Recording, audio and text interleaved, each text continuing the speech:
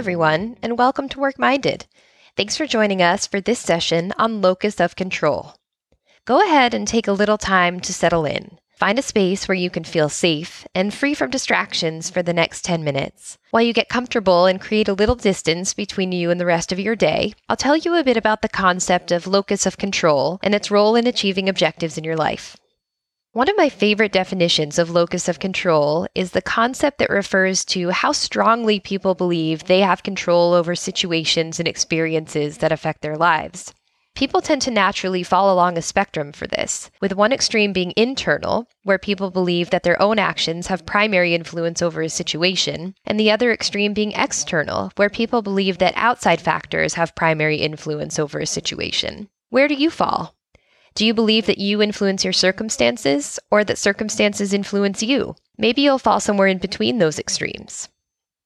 Understanding where you naturally fall along the spectrum in any given situation can help you to choose where to direct your energy and your resources toward achieving an outcome you desire. This applies to work and to other situations too. It's important to note that there's no judgment here. An internal locus of control isn't necessarily good, and an external locus of control isn't necessarily bad. A person's inclination for locus of control can also shift depending on context and circumstances. For example, having an internal locus of control in the workplace while having an external locus of control for personal situations. The real benefit comes from truly understanding when a situation can or can't be influenced by your actions, and finding the best balance between being proactive about the things you can change or rolling with the things you can't. Here's another way to look at it. At some point, you might have heard some version or another of the Serenity prayer, popularized by an American theologian in conjunction with World War II. You might also recognize versions of it from other situations, including Alcoholics Anonymous, presidential campaigns, and references in modern literature.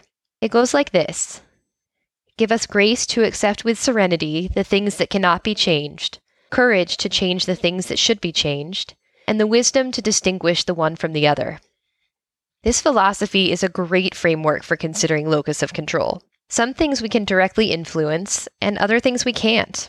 Knowing the difference between what you can and can't influence is the key to directing your energy and resources toward the outcomes that you're looking for. Imagine you arrive at a movie theater on opening night and your show is sold out. In this case, what can't be changed is the capacity of the theater. But what can be changed is what you do next. Will you find another movie to see right now? Or will you wait until the next showing of your original film?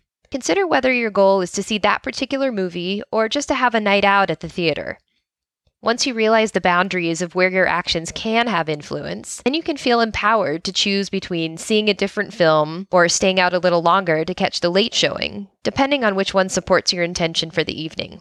Our natural inclinations toward an internal or external sense of locus of control can be powerful, and they're often not particularly balanced. When we focus too heavily on the external locus of control, we can lull ourselves into a sense of powerlessness, convinced that nothing we do can affect our situation. When we focus too heavily on the internal, we can fall prey to overwhelm, feeling forced to take all responsibility for everything upon ourselves. In both cases, our natural inclinations toward one direction or the other have the tendency to completely sweep us away. Understanding the balance between these extremes can help you to take one step away from the cycle of being caught up by these tendencies. As we begin to identify our emotions in a certain situation, we can carve out some space to see a little more clearly, instead of being swept away or carried down a path that doesn't serve us. And that will be the focus of today's mindfulness session. You can find show notes for this episode on our website at www.workminded.net. And of course, we would always love to hear your feedback. And now let's get started with today's mindfulness session. Our mindfulness session today will explore the technique of distancing emotions. This skill will help you to see your options and redirect your energy, instead of being swept away by your feelings or carried down a path that doesn't serve you. This will ultimately lead you to a better understanding of where and how you can influence your intentions and outcomes. To start, find your base. Let your eyes drift closed and find a comfortable position for your hands and feet. Open up your posture. Try stacking up your spine, and maybe, if it feels good for you, gently shake your head yes, and then shake your head no. And let your body feel heavy and relaxed as you settle into this moment. Now bring some attention to your breath. Follow the breath in and follow it out. And continue to follow the breath for a few more moments, just doing what it does naturally.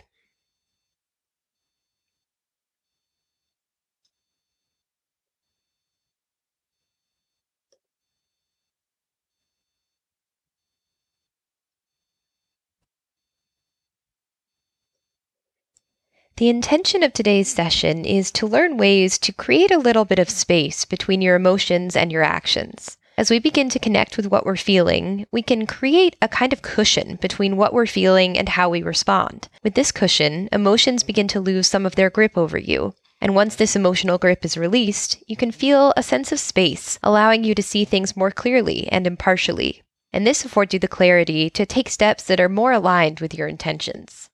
There are a few different ways that we can achieve this emotional distance. You can imagine these thoughts and emotions as clouds drifting out of your awareness high up in the sky above you. You can picture them as a rushing river churning away down a steep canyon while you choose to step out of the torrent and onto the calm shore.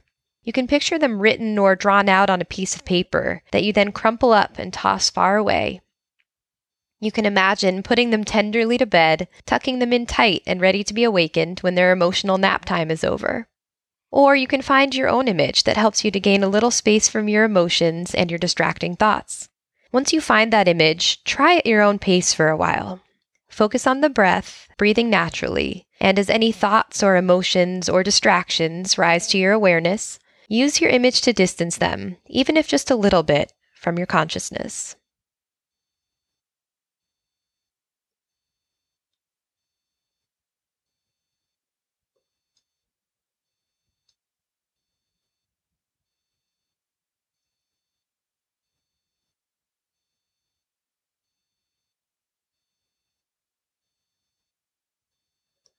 Part of the practice of mindfulness is learning to be comfortable with letting go of the things we can't change. While we may not be able to change how we feel about a particular situation, with practice, we can learn to recognize whether circumstances will or won't change because of our actions. You can't influence whether an emotion comes, but you can influence how much space you create from it to help you decide what you can or can't influence and what action you want to take next. To take a few more moments to continue creating distance between you and your thoughts, using whatever image works for you.